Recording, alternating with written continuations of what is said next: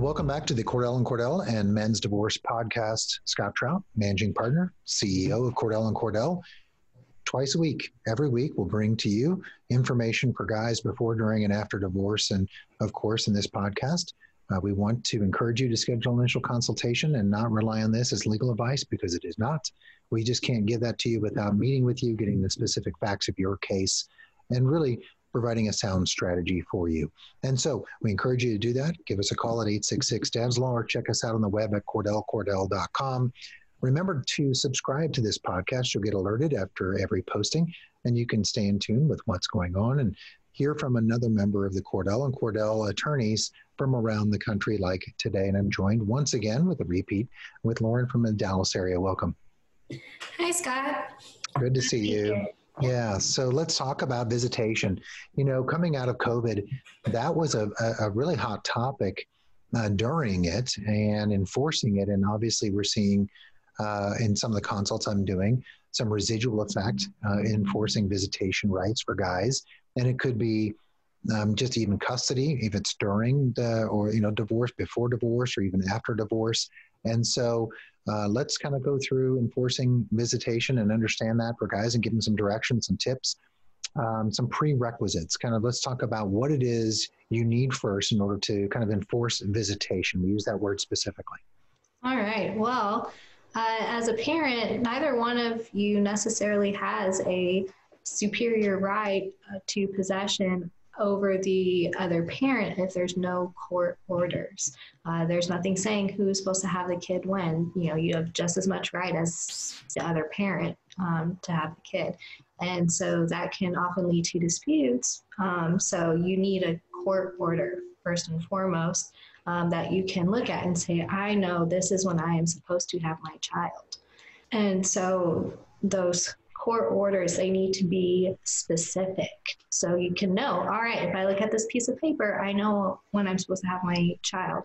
I know where I'm supposed to go. Just those, basically, who is supposed to turn over the child, at what time, on what day, at what location. And if your order isn't specific enough, that can lead to future disputes. And so when we're talking about enforcing, if things are just kind of left up to question, then the judge doesn't know when you're supposed to have your kid either. So you need to have a very specific order. Yeah, the specificity is so big. I mean, I can't tell you how many, and I know you've seen them, orders from guys that, didn't use Cordell, and they're vague, or there's no, which I like to include, is a right of first refusal language that if, let's just say mom is unavailable, and the children, before it's, giving them to a babysitter or someone else, a friend, she has to consult with you and offer it to you first. You want to look for that language, but you definitely, I'm dealing with a case right now where my client's like, look, we'll get along, we'll be fine, everything's cordial. So we don't really need to be very specific about the holiday schedule. And I'm like, I hate those. Oh my gosh. And I said, look, I get it, but let's just assume the worst case scenario. And 3 years from now, you get in a huge argument. You want to have this agreement that you can rely on in the event of a disagreement. I'm not telling you have to follow it now, but you don't want to come back to court and have to spend a ton of money to try to get a specific order that you can enforce later. So they kind of get it that way, but I think that's a good point to talk about specificity, because it's got to be specific. Otherwise, the judge is going to go, look, I can't help you. I think I know what you meant, but unless I know, concretely, I can't do anything about it. And so that leads into actually showing up, actually performing, or trying to exercise your rights according to the judgment, right? That's important. Right. So I always tell my clients it's kind of like Minority Report. Even if you think, the custodial parent, they're not going to turn over the child to me, so I'm just not even going to bother. Well, if you don't show up, you can't come back to the court and complain, hey, they didn't turn over the child, because you don't know for sure without actually attempting to pick up the child. And so you're just going to be up a creek if you're not showing up. One of the defenses to an enforcement is voluntary relinquishment. So if you didn't show up, the custodial parent is just going to say, well, sorry about you. You Yeah. didn't show up. It's not my fault. I get it. I mean, guys get frustrated and maybe they've been denied 100 times and they're like, why do I bother anymore? I always tell guys, from this day after your divorce, you're preparing every day for the next court date. And that is document. And that is, I always say, keep a journal, send a text message, send an email, leave a voicemail, document what happened in the conversations. For example, I'm on the phone with my ex-wife and she says, look, don't bother coming over. I'm not going to give you custody anyway. They don't want to see you. I don't want to see you. And so I would send an email saying, hey, just confirming that I'm available to exercise my rights. Today is my day. You've told me not to show up and you won't provide them. I'm going to come anyway. I'm hoping you change your mind. And then you go, I showed up. You refused to answer the door. When can you make up this visitation for me? Be cordial because you're going to use it in court. Don't be aggressive and, use the words you want to say, same in your head, not on paper or out loud. Right. So recording. Like the judge is going to read everything. Yeah. So documenting, because I always say, the worst case in representing guys is he said, she said, he loses. And if you have something that says, okay, I sent this email, I've authenticated, there's all kinds of evidentiary issues with that, but she never replied. And I tried to assert my rights, judge, and here's where I sent her a text, and here's the email, and then I sent her a certified letter. That's important, isn't it? Yeah, absolutely. So when it comes down to he said, she said, then it's really up to the judge to decide, all right, well, who's more credible? Because the judge wasn't there. So maybe, one of the things that sometimes people like to do is, maybe they'll have a witness, or sometimes clients, before talking to me, they call the police to try to get a police report. And ultimately, the police, unless they have a very specific order called a writ of attachment, which can only be obtained if the child is in actual imminent danger, the police normally don't have the authority to force a physical turnover of a child. And so ultimately what will happen is they might, put together a police report that says, or an incident report that says, hey, custody dispute, somebody didn't turn over the child. And so, yes, that could be evidence. However, it causes added drama, and that's usually not good in de-escalating a situation. And you can otherwise, like you mentioned, sending text messages or emails, and that it accomplishes the same purpose. Yeah, it is. It's, calling the police is a first reaction. I'll get them. I'm calling the police. She'll be arrested. And she won't be arrested. And I get it. It's a tough job, for the police to come in a domestic dispute that doesn't involve violence, right? And it's just the enforcement of an order, the interpretation of an order. They may say, okay, let me see it. And they may say to her, look, you really need to turn him over or her over. She says, no, they're really not going to do anything probably. They don't want to get involved. They'll just say, you know what, go to court. And, that's the point. Unless you suggest imminent danger, some allegations of abuse or neglect, they're not going to do it. I mean, they're going to keep the peace.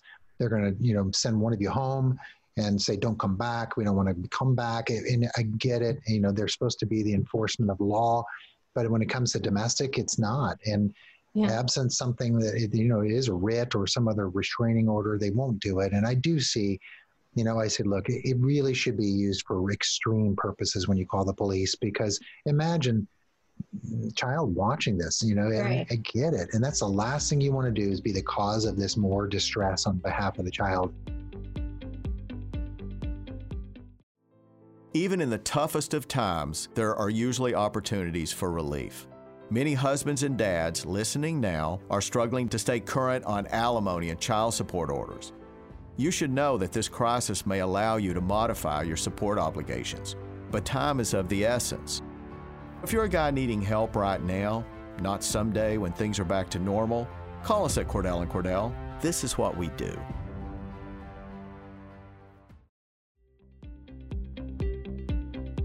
So I think the solution leads to talking about what can they do, enforcement ideas. And I have some thoughts, and I'm curious what yours are. What really can guys do? All right. So first, you have your enforceable order. Second, you show up.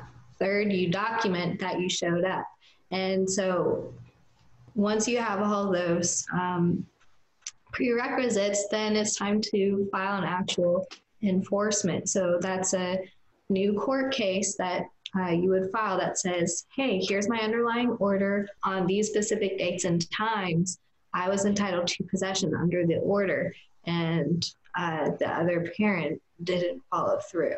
Mm-hmm. And so these enforcements, the remedies that the court has a range of remedies. And so typically the primary one is contempt.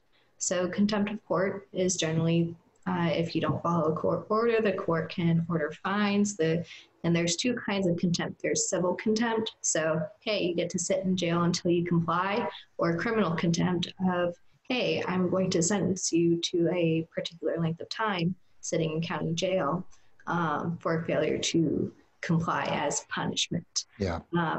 And so because there's jail time at risk, it's quasi-criminal. And so there's a lot of constitutional due process rights at issue. And this is why it's very important, circling back to the prerequisites, that you have a very specific court order, because when due process rights are at issue, judge can't put you in jail if your order wasn't sufficiently clear. So it's nice to have an order that has teeth to it to somewhat ensure compliance. So that's one of the ranges. In my experience, judges typically don't put somebody in jail on the first enforcement unless there's particularly egregious facts.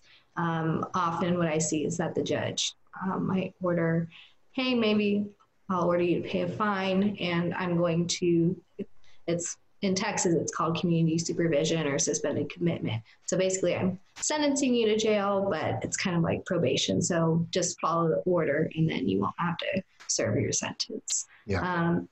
And then another added benefit is makeup time. So all those times that you were denied your possession, the court has the option to say, hey, you get to make up all that time missed. So if you missed a weekend, here, you get an extra weekend. If she messed with your summertime, here's some extra allocated time for that. Yeah. And then a third option is, well, why do I have to pay attorney's fees to get an order that enforced that the judge already said you have to comply with? So the court also has the option to order the other side to pay your attorney's fees that you incurred in having to go tattle to the judge. Yeah, and I think it's, like Missouri, for example, which is I don't know about other states, but we have something called a family access motion, which is a quasi-contempt, but the courts are required in a normal non-pandemic era to get someone in the first 45 days, where contempt, for example, here may take 8 months. Right. But that gives you the same remedies of makeup time, a fine, potential criminal, or not criminal, a civil contempt in terms of jailing. But I think I encourage guys listening to see if there's things outside of contempt too that can get you into court that are limited to enforcement of visitation rights, but also pull your divorce decree and your settlement agreement if you have one. I like to include provisions that in the event that a party is found or someone seeks to enforce the provisions of the agreement and a party is found to be in violation of refusal to enforce it, they automatically, now I say shall, get their attorney's fees. We kind of take that discretion away from the judge and make it more contractual. So it's always something to look at that. There's some statutes in Missouri that require, in the event of failure to pay child support or enforcement of custody, that the court shall award fees. So there's things that I think guys, typically and generally across the country, in family court, it's a court of equity in which the courts typically say they have the discretion to award fees, but absent some other language, I think that's important. So as we kind of wrap up the segment on visitation, what are some of the defenses that either they would see, or if I'm the offending party, if I'm refusing to provide custody or visitation for a reason, what are some of the defenses you would often see? All right. Well, so pretty much the only thing that can alter a court order is by getting a new court order. So you can't just decide that I don't want to follow the possession schedule anymore. There are some limited circumstances where the court might look at, all the extenuating factors. So for example, we talked about not showing up. Well, that's voluntary relinquishment. Mm-hmm. So that's an affirmative defense to enforcement. Sometimes there's impossibility. So I know in Texas, like when we had Hurricane Harvey, just, there's like just no possible way for you to actually transport the children safely. So the judges weren't holding people in contempt for not following the possession schedule.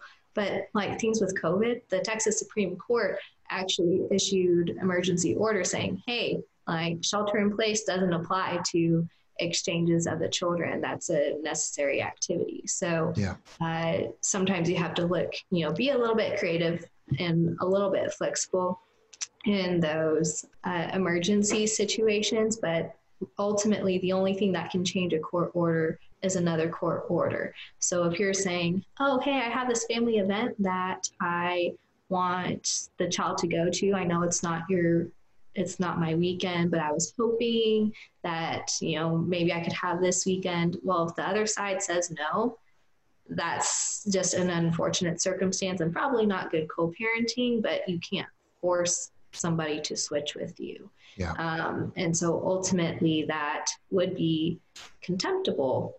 But sometimes the court looks at the overall circumstances like, oh, well, did they try to offer to trade? Were they doing some of these other things?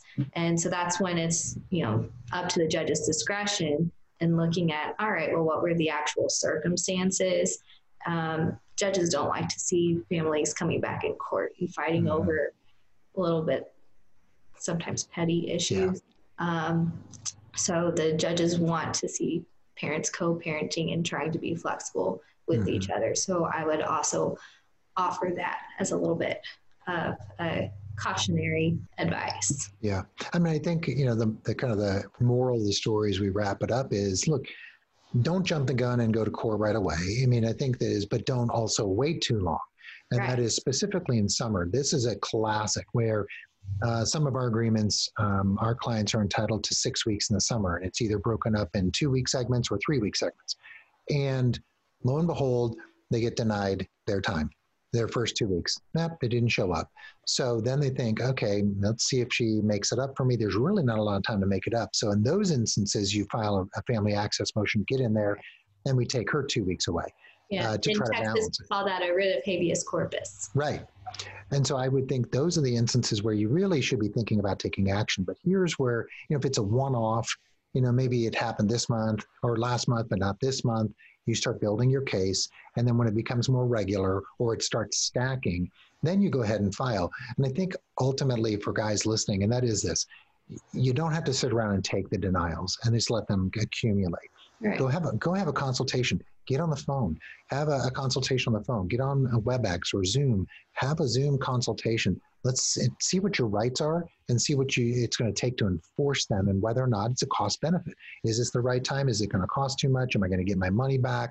My fees back? Those types of things. And I would encourage guys who too often accept behavior in this manner and do nothing about it. And the laws exist for you to enforce.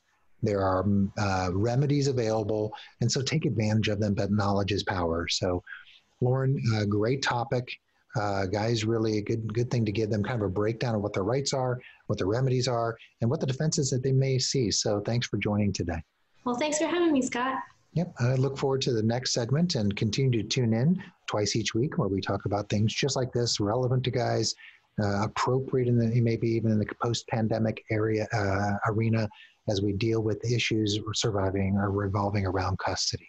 So don't forget, check out our virtual town hall in April. You want to go to cordellcordell.com to check out more information with regards to that. Also, we'll be having some actual in-person and Zoom seminars for clients in the evenings around the country, particularly in Jackson, Mississippi, Fort Lauderdale, Florida, as well as Denver, Colorado. So if you live in those areas and you want to attend a seminar about the 10 stupidest mistakes guys make when facing divorce, check it out.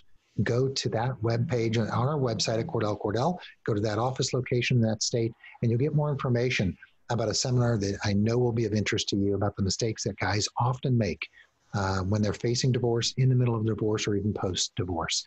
So If you have questions, please give us a call at 866-DADS-LAW.